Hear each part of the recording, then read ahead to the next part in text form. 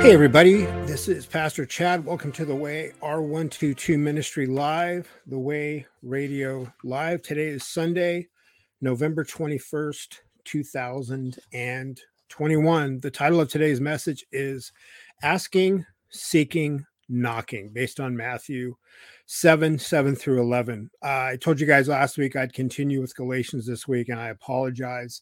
I'm still just really taking my time enjoying studying once again the book of Galatians, reading through it slowly. I've got tons of notes, and I just haven't figured out exactly which points I want to focus on in the next sermon. It's one of the challenges when you're studying and preaching God's word. There's so much to cover. You got to figure out which parts the Holy Spirit really wants you to address. And I'm still waiting for that. So I'm still working on it. Should be back into it next week.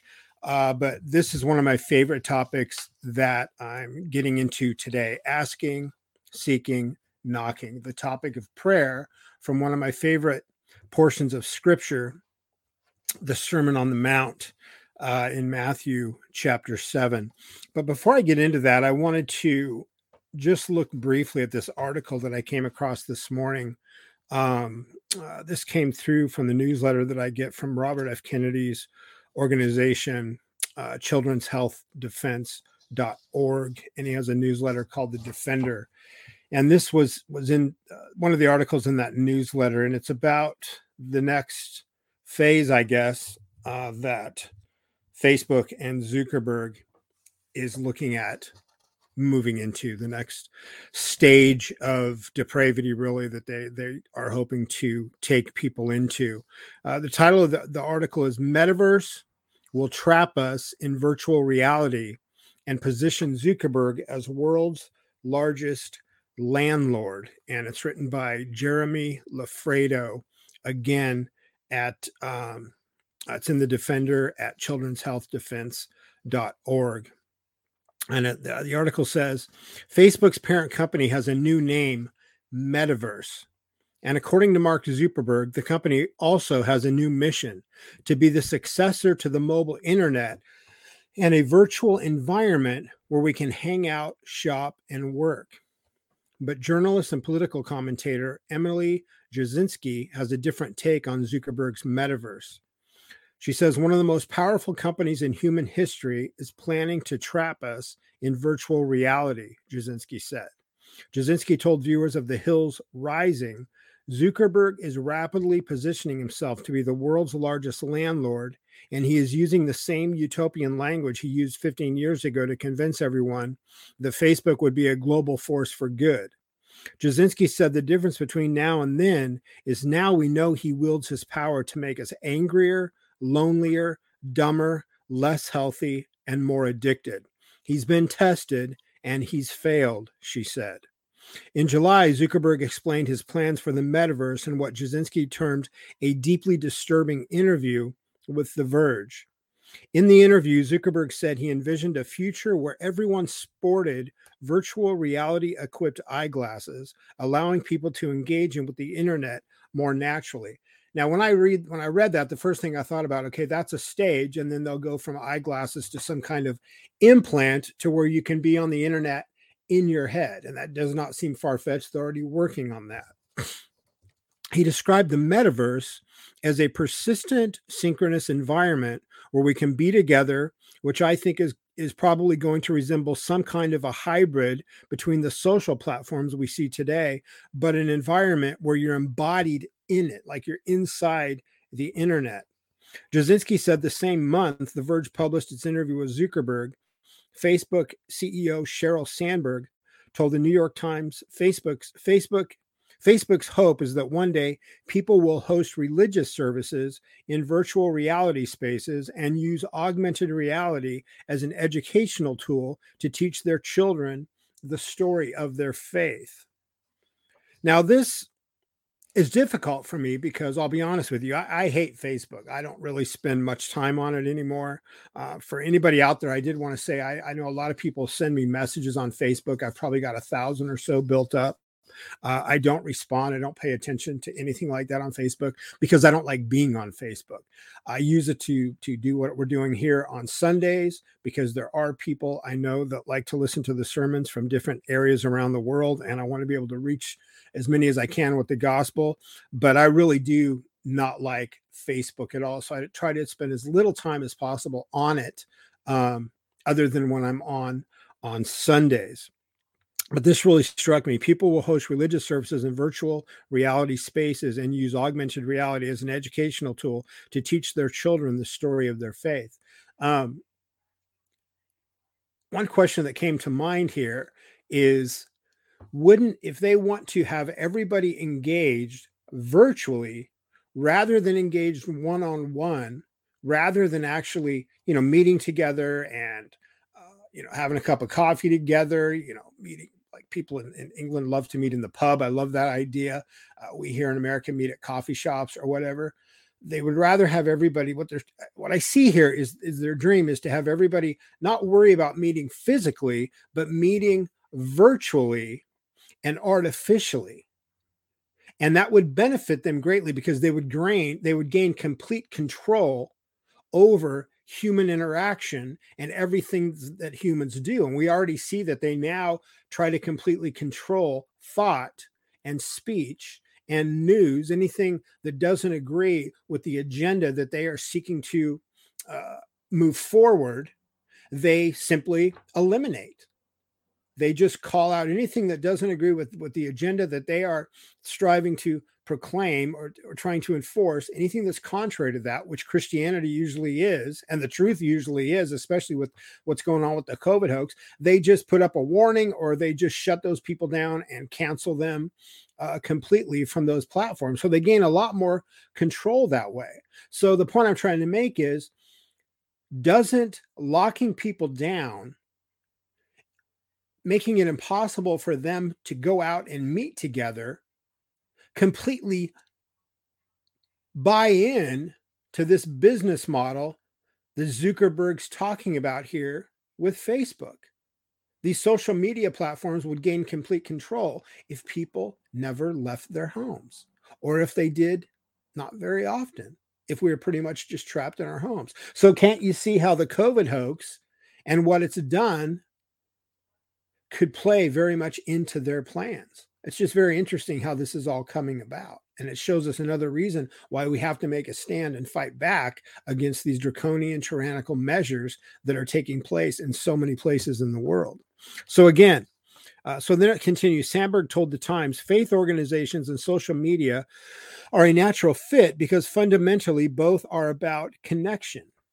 And again, like I said, this is difficult for me because I wish the people that are listening to me in different places around the world, the people that listen to my podcast, had good churches to go to, but that quite often is not the case. As we've talked about before, probably 90% of the church, at least here in America, is apostate, if not completely heretical, and not preaching the gospel. So for years, especially through the Recovery Reformation Ministry, I've had people contacting me saying, I cannot find a solid biblical church in my area. So social media can be used for good, and I believe that's what we're doing here now.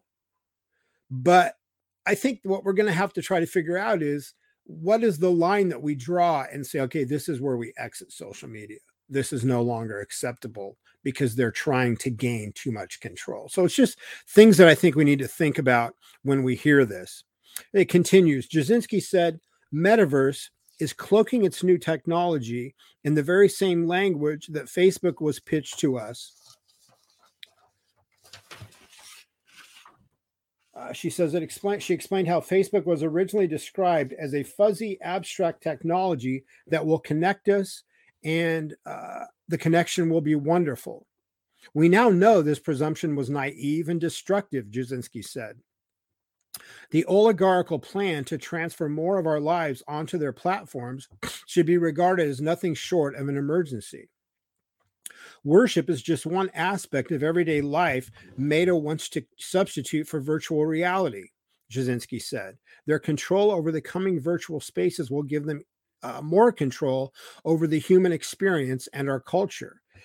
Jasinski told viewers platforms like Metaverse are cynically positioning themselves as basically the real estate kingpins of the future because they want to be the global landlord of every virtual reality church, gym, and office space. Notice the commercials that are pushing memberships for workout programs that you do in your home. You don't go to the gym, you get the equipment, you do it in your home, and it's all done virtually. You're working out with people on a screen.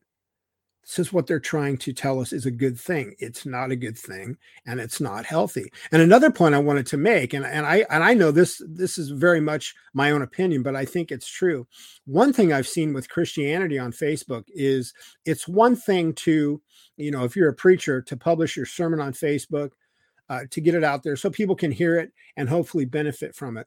But one thing that I very strongly feel is overall, the Christian message, the Christian gospel, the Christian church is cheapened when it's presented on a social media platform. And what I mean by that is it's very obvious that social media plays very much into a narcissistic, egotistical mind frame of people screaming for recognition, trying to have a voice, trying to be recognized. There's very little seeking for truth.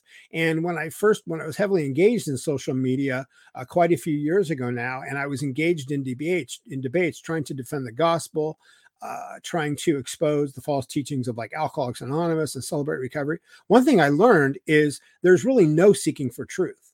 People are simply there to make the point that they believe they want to make, regardless of anything contrary to that they're presented with. And what that showed me is that I don't believe social media is a good platform for the gospel. Yes, you can reach more people, but I've seen very little effect from that. That's the point I'm trying to make. And that's why my message from a couple of weeks ago, I think we have to pay attention to the fact that the Holy Spirit uses that small voice, those efforts that are done in humility and with a pure heart, even if we're only preaching to one or two people, and he'll take that true, passionate work from the heart, and he'll expand that more than he will do through something like social media. And I firmly believe that. So the point I'm trying to make is, as Christians, this is very much a time when we have to be in the written word. And I'm not talking about reading the Bible on your computer, reading the Bible on your phone. I'm talking about a paper printed, old-fashioned Bible on your lap, taking notes in a written journal, and rejecting so much of this technology that has infiltrated our lives and is doing so much damage in the lives of believers and in the lives of people in society at large. And the reason now is especially a good time to really start moving away from these things is because of a glimpse into what they have planned. Because what I see from this article is Zuckerberg's dream would be, like I said, people do not leave their houses. You do everything virtually. Read the book Brave New World by Aldous Huxley. It's been quite a few years since I read it. But in that book, people don't go on vacation. You take a pill, I believe it was called Soma, and this would basically send you on this trip anywhere you wanted to go mentally. It was virtually inside your head and it was drug induced. So you didn't actually go anywhere. You experienced it, but you actually didn't do it. That is where this could lead if we're not careful. So let's turn back the clock a little bit and strive for genuine, old-fashioned biblical Christianity. Christianity exploded on the world without the help of social media. And I don't believe we need it now any more than we needed it then. I'll finish the rest of this article. I got a little sidetrack. According to the World Economic Forum strategic partner Cognizant, the future of work and play will in fact take place in the safer virtual world. Now, isn't that an interesting world? It's interesting word. Again, according to the World Economic Forum strategic partner Cognizant, the future of work and play will in fact take place in the safer virtual world. Why are people told to wear masks? Because it's safer. It's not. We know they don't do anything. We know that we're supposedly protecting people against a virus with a 99.7% survival rate. We're doing nothing about starvation. Many more people around the world are dying by starvation every day than COVID when it was supposedly at its peak. but it's supposed to keep you safe.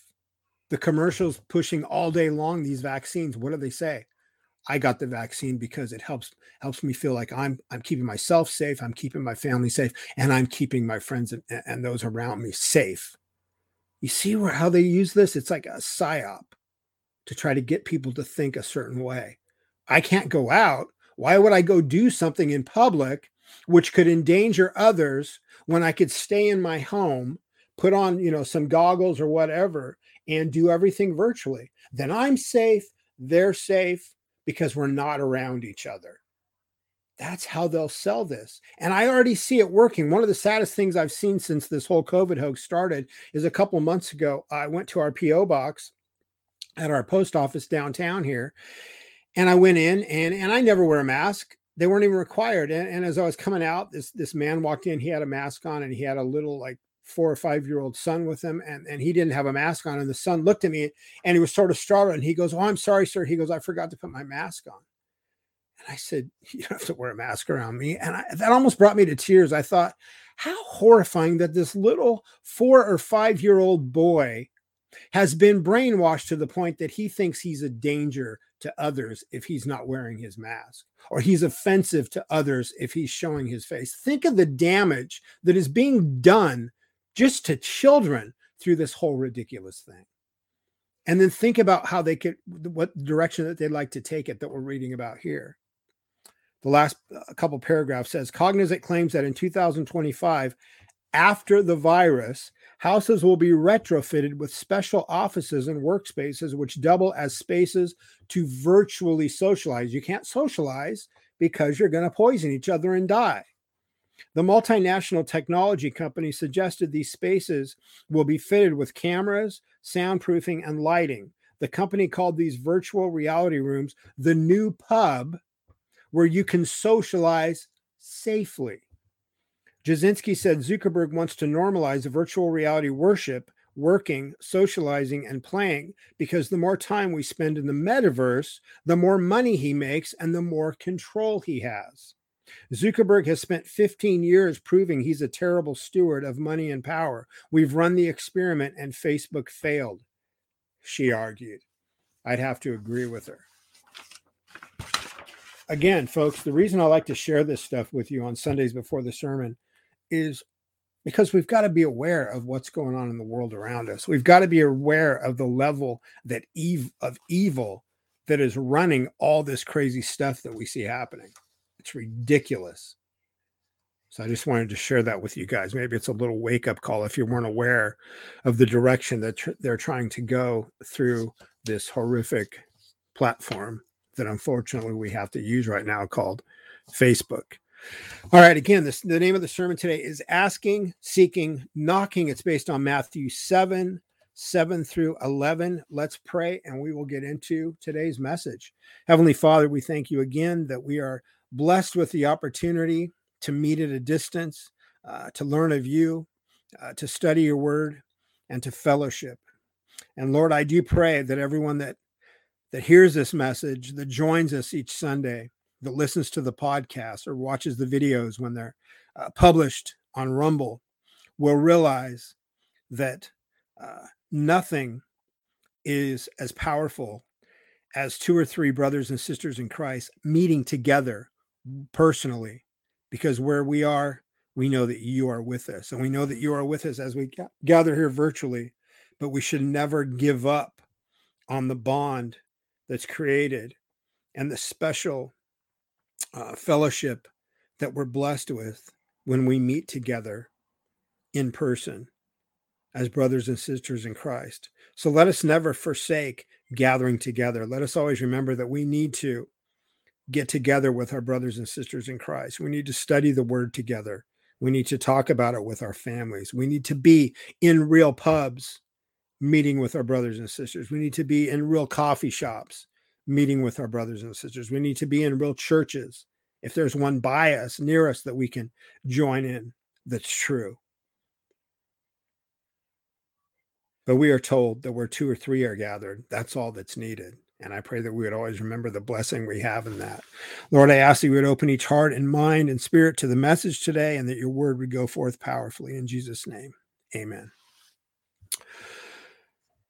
I want to begin with some questions about prayer. And these are questions I've been presented with quite a few times over the years. How do we know when God answers our prayers? How do we see the answer? How do we know we're doing God's will rather than our own will after we've prayed about something we're going to undertake? How do we know when a door has been opened for us? Is it this door or that door? Has this door been opened by God, or is it something that's enticing me at temptation from Satan? How do we know it's the right door? To help answer these questions, let's read Matthew 7 through 11. If you've got your Bibles, just turn to Matthew chapter 7. And again, this is a portion of the Sermon on the Mount, one of my favorite parts of Scripture. Again, I'm convinced, it may sound naive, it may seem a bit generalized or simplistic, but I'm convinced that the world's problems would be mostly, if not completely, eliminated if people could simply live according to the precepts, the principles, and the commandments that Christ laid down in the Sermon on the Mount. Unfortunately, human nature just fights against that. So it's never going to happen until that day when the Lord returns, and then the world will function in the way that the Lord taught us in the Sermon on the Mount. So let's read Matthew 7, verses 7 through 11. And Christ says, "Ask and it will be given to you. Seek and you will find. Knock and it will be opened to you. For everyone who asks receives, and the one who seeks finds, and to the one who knocks it will be opened. Or which one of you, if his son asks him for bread, will give him a stone? Or if he asks for a fish, will give him a serpent? If you then, who are evil, know how to give good gifts to your children, how much more will your Father who is in heaven give good things to those who ask him?" So notice that in Christ's ministry, his disciples asked him to teach them to pray. It's really interesting. They outright asked him, "Lord, teach us to pray."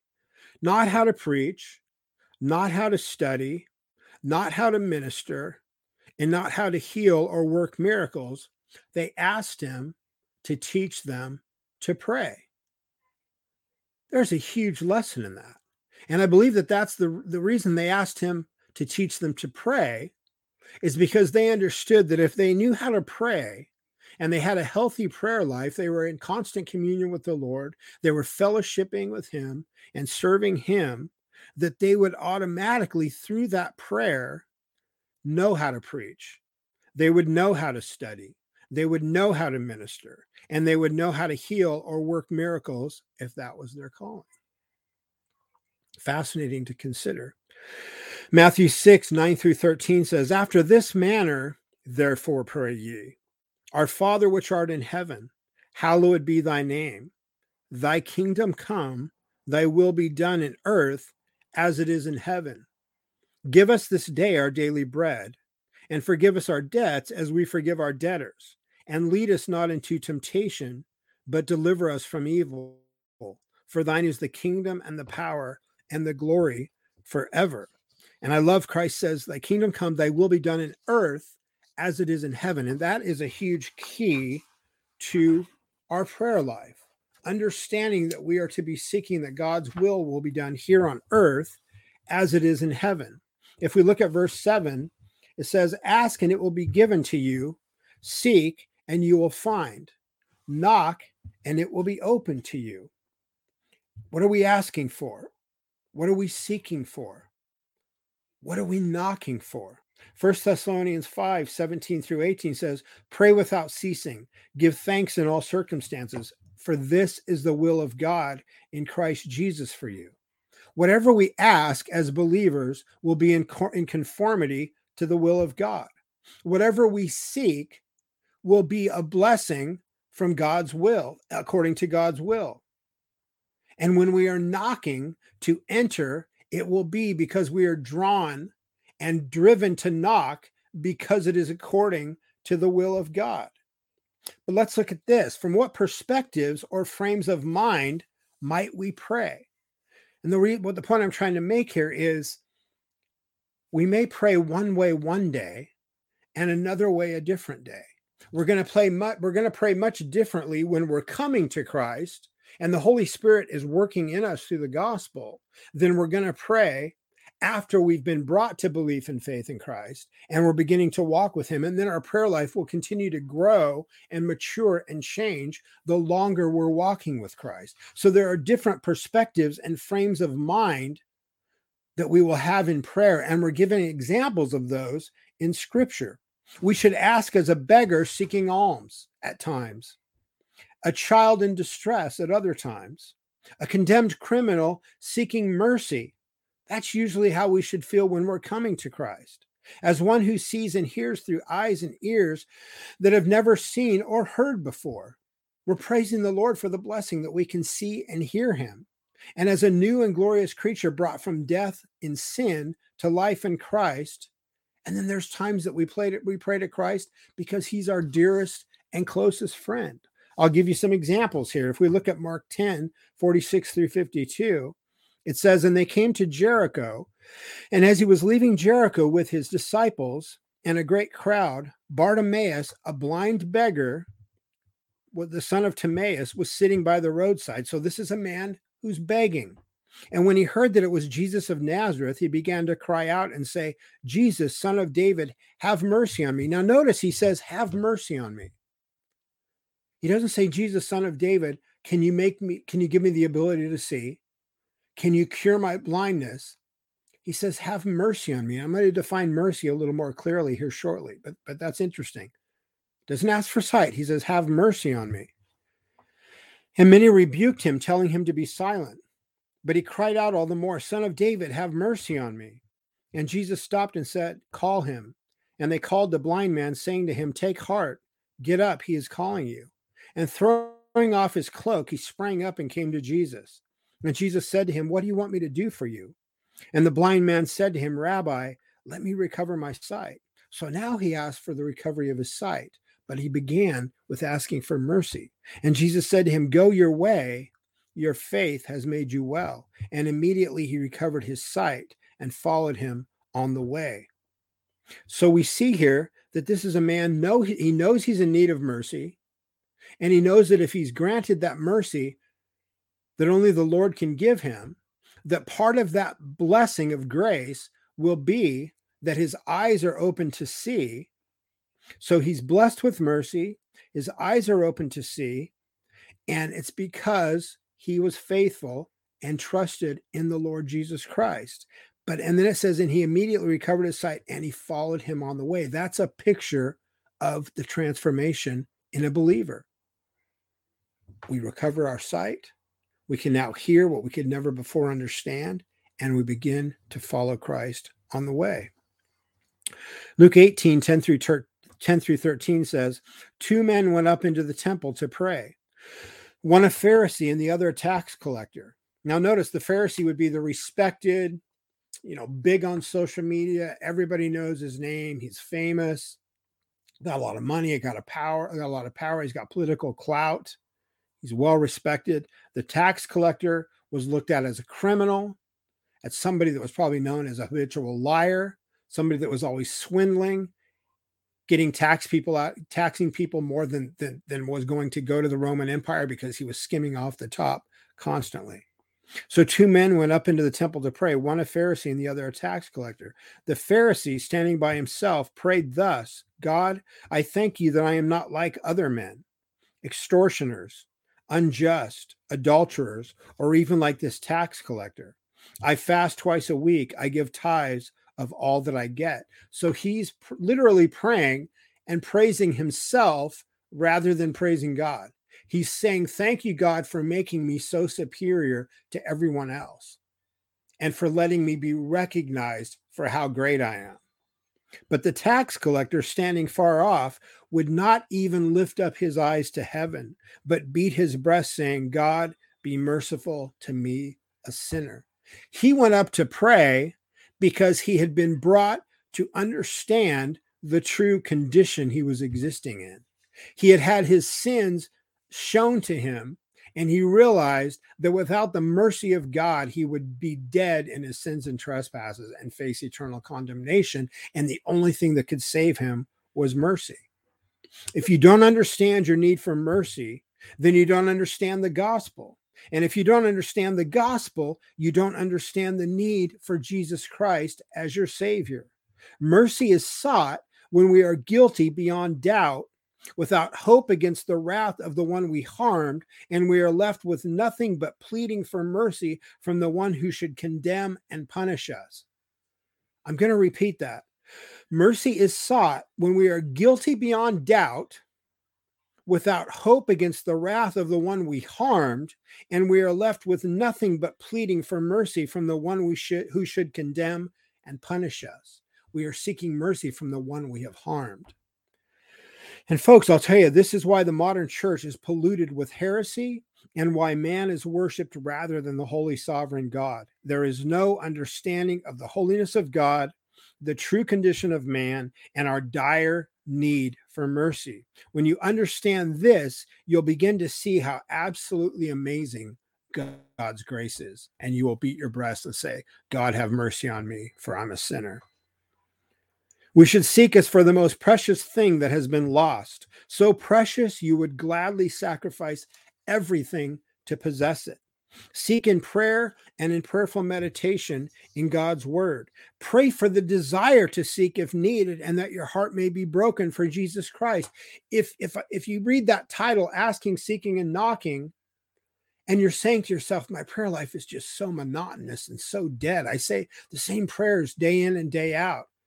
It just seems sterile and clinical and nothing's happening. Pray that you would know what it is to truly ask, to truly seek, to truly knock, that the Lord would break your heart for him in such a way that you couldn't help but praying this way. Pray to see more and to hear more of the Lord. Don't neglect the Psalms. One of the greatest antidotes we have to a dead prayer life is the blessing of the Psalms. Use them as lessons in how to pray. They will be prayers for you when your mind is in turmoil and you seek for peace in Jesus Christ. Psalm 34, 4-7 says, I sought the Lord and he answered me and delivered me from all my fears. Those who look to him are radiant and their faces shall never be ashamed. This poor man cried, and the Lord heard him and saved him out of all his troubles. The angel of the Lord encamps around those who fear him and delivers them. Amen. Knock is one who desires more than anything to enter the house of our Heavenly Father. This is a quote from C.S. Lewis from The Weight of Glory. Again, he's helping me make the point. Knock is one who desires more than anything to enter the house of our Heavenly Father. C.S. Lewis writes on page 31 of The Weight of Glory, and you and I have need of the strongest spell that can be found to wake us from the evil enchantment of worldliness, which has been laid upon us for nearly 100 years. Almost our whole education has been directed to silencing this shy, persistent inner voice. Almost all our modern philosophies have been devised to convince us that the good of man is to be found on this earth. And what Lewis is referring to is that shy, persistent inner voice that just constantly tells us that there is something we must have, something that must be filled and fixed that is not within us. But the point that Lewis is making is the world constantly strives to convince us that the world can give you that which is lacking, and it can't. It's only found in the person and work of Jesus Christ through the gospel. Luke 17:21 says, for behold, the kingdom of God is in the midst of you. Everything we need, we are blessed with in Jesus Christ.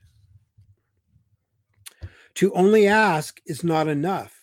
Being blessed with the Holy Spirit, we are driven passionately to seek the Lord and to knock on the door of heaven for more and more of what only the Lord can bless us with. And what is that? It's himself.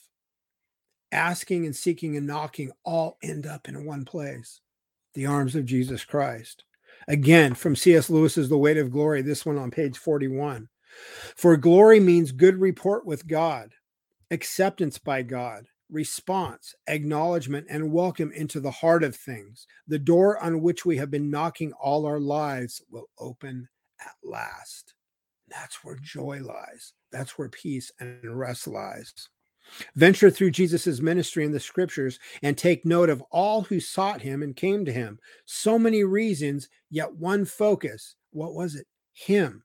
We must not only ask, but seek, plead, and wrestle with God until we come to embrace Jesus Christ.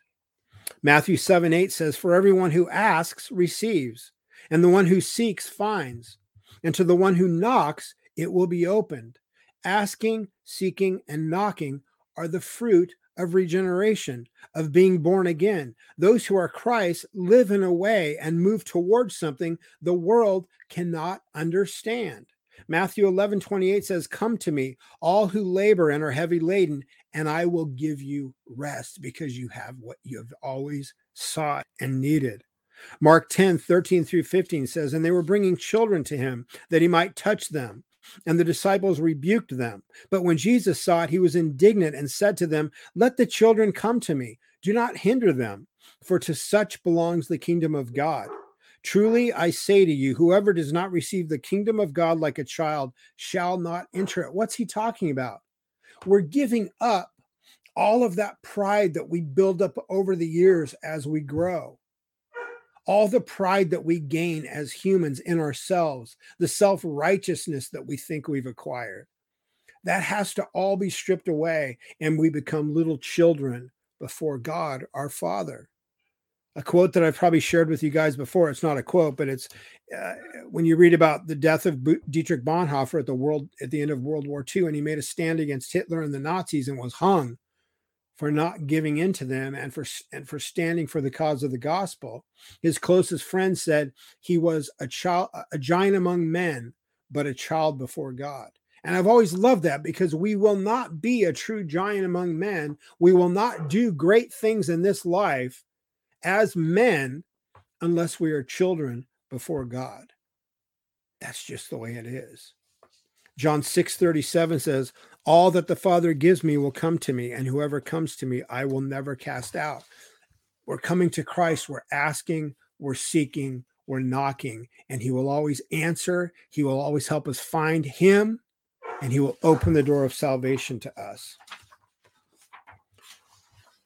Let's look at verses 9 through 11. "Or which one of you, if his son asks him for bread, will give him a stone? Or if he asks for a fish, will give him a serpent? Or if you then, who are evil, know how to give good gifts to your children, how much more will your Father, who is in heaven, give good things to those who ask him? Come to God as your heavenly Father." Psalm 103:13 says, "As a father shows compassion to his children, so the Lord shows compassion to those who fear him." Isaiah 66:13 says, "As one whom his mother comforts, so I will comfort you." But he says, if you then who are evil, that seems insulting to hear that. It seems like it's a derogatory statement, but I think we have to understand it in context. And what he's referring to is the total depravity of the fallen human nature. To understand the context of evil here, we must consider the absolute perfect holiness of God. Our very best is darkness compared to the light of God's glory, of the Lord's glory. The reason he says you who are evil is because even the best of us, who absolutely love and adore our children and give them every gift we can, that appears as evil when it's set next to the glorious perfection and holiness and mercy and love and grace of God. That's why he uses that word evil. But in that, we see that Jesus spoke the truth clearly and boldly without a concern for political correctness or people's feelings. He said things as they needed to be said. The gospel without compromise. The gifts from the Father are necessities for disciples. If you look back over Jesus' sermon so far in the Sermon on the Mount, and we review the Beatitudes and topic headings in the Sermon on the Mount, we'll see things like righteousness, sincerity, purity, humility, wisdom, grace, and love. In 1 Corinthians 12:31, Paul writes, "But earnestly desire the higher gifts, and I will show you a still more excellent way." And Paul is speaking of the way of love. So the things that we will seek, if we are true believers, are not self-centered worldly things. We will seek things that are righteous, sincere, pure, humble, wise, graceful, and loving. The gospel awakens in the born-again believer an understanding of their deep need for the things of God. Luke 11:13 says, "If you then, who are evil, know how to give good gifts to your children, how much more will the Heavenly Father give the Holy Spirit to those who ask Him?" The Holy Spirit is what drives us in asking and seeking and knocking. If we ask, our Father will give us so much more than we ask. We can't even comprehend what He has in store for us. Ephesians 3:20 says, "Now to Him who is able to do far more abundantly than all that we ask or think, according to the power at work within us," far more abundantly than all that we ask or think. 1 Corinthians 2:9 says, "But as it is written, what no eye has seen, nor ear heard, nor the heart of man imagined, what God has prepared for those who love Him." We have no idea how glorious our future is in the Lord. Our eyes must be on the Lord, on His eternal love, His eternal joy, not the things of this world, because they are fading, they will fail, and they will be blown away at Christ's return. So back to the 4 original questions. How do we know when God answers us? How do we see the answer that He's giving us? How do we know we're doing God's will rather than our own will? And how do we know when a door has been opened for us? James 4:3-5 says, "You ask and do not receive because you ask wrongly, to spend it on your passions," literally on your pleasures. "You adulterous or idolatrous people, do you not know that friendship with the world is enmity with God? Therefore, whoever wishes to be a friend of the world makes himself an enemy of God. Or do you suppose it is to no purpose that the scripture says He yearns jealously over the Spirit that He has made dwell in us?" Folks, all the questions are answered when we apply them to the will of God. We will know when God answers us because the answer will clearly be according to His will. We will see the answer because it will shine in the glory of His will. We'll know we're doing God's will rather than our own because we can test it against His word. And how do we know when a door has been opened for us? Because it will lead us closer to Christ and not farther from Him. And that will be in conformance to God's will. John 14:13 says, "Whatever you ask in my name, this I will do, that the Father may be glorified in the Son." Quite often, when faced with a decision, you can say, is this going to bring glory to the Father and the Son? And that will help you make the decision. John 15:5 says, "I am the vine, you are the branches. Whoever abides in me and I in him, he it is that bears much fruit. For apart from me, you can do nothing." We will do nothing meaningful on our own. It is always in Christ. John 15:7-8 says, "If you abide in me and my words abide in you, ask whatever you wish and it will be done for you. By this my Father is glorified, that you bear much fruit and so prove to be my disciples." John 16:24 says, "Until now you have asked nothing in my name. Ask and you will receive, that your joy may be full." He will give us so much more than we need, and we will be filled with joy as we receive it. The glory of God and our joy as His children are bound together in prayer. We are poor and needy and can do nothing apart from Christ. The more we know of Christ, the more we will be fruitful in prayer. God's glory and our joy. Augustine said, "He loves thee too little, who loves anything together with thee, which he loves not for thy sake." So the point that Augustine's making there is everything in our life will be a blessing if it is for Christ's glory. There will be nothing in our life that's not affected by our relationship with Christ. And if it's not affected by a relationship with Christ, or it's contrary to that, it will be repulsive to us. And we do everything according to God's will. First Thessalonians 5:17 through 18 says, pray without ceasing, give thanks in all circumstances, for this is the will of God in Christ Jesus for you. God-centered and not self-centered is the life of a believer, increasing our joy in Christ and Christ working in us. Colossians 3:1 through 3 says, if then you have been raised with Christ, seek the things that are above, where Christ is, seated at the right hand of God. Set your minds on things that are above, not on things that are on earth. For you have died, and your life is hidden with Christ in God. Folks, meditate on this and pray for understanding by the power of the Holy Spirit. Let's pray. Heavenly Father, we thank you again for your word today. We thank you for the blessing of prayer, communion with you, and fellowship with you. And Lord, I just ask that you would bless every person that hears this message with the truth of the gospel, that you would open more hearts and minds to see you, to hear you, and to understand you.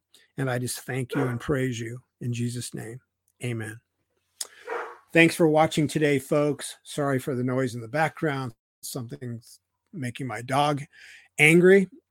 If you get a chance, please visit elephantwalk.net. We've got new products being added right now, just some amazing new items that we just brought in from Kenya. If you type The Way, all lowercase, no spaces between the words, at checkout, you'll receive 10% off, and the proceeds help to go support The Way R122 ministry here and in Kenya. If you'd like to visit our website, just go to thewayr122.org. You can subscribe to the podcast at christianpodcastcommunity.org. Just search for The Way Radio in the search field. You can find us on Rumble at The Way R122. And please pray about and consider donating. Just go to thewayr122.org. Go to the donate page. My friend Patrick, he is seeking to put more of a permanent structure in place of his church right now. It's just a metal building with very simple rough lumber, and he's looking to be able to build something that's more substantial and more permanent, so he can help us grow his church there. So we really want to engage in helping him in that effort, and I'll be sending out more information about that to our newsletter soon. But please pray about supporting the ministry. Monthly support helps us so much, but any gift is a blessing. All right, we will be back here same time, same place next week. God bless you guys.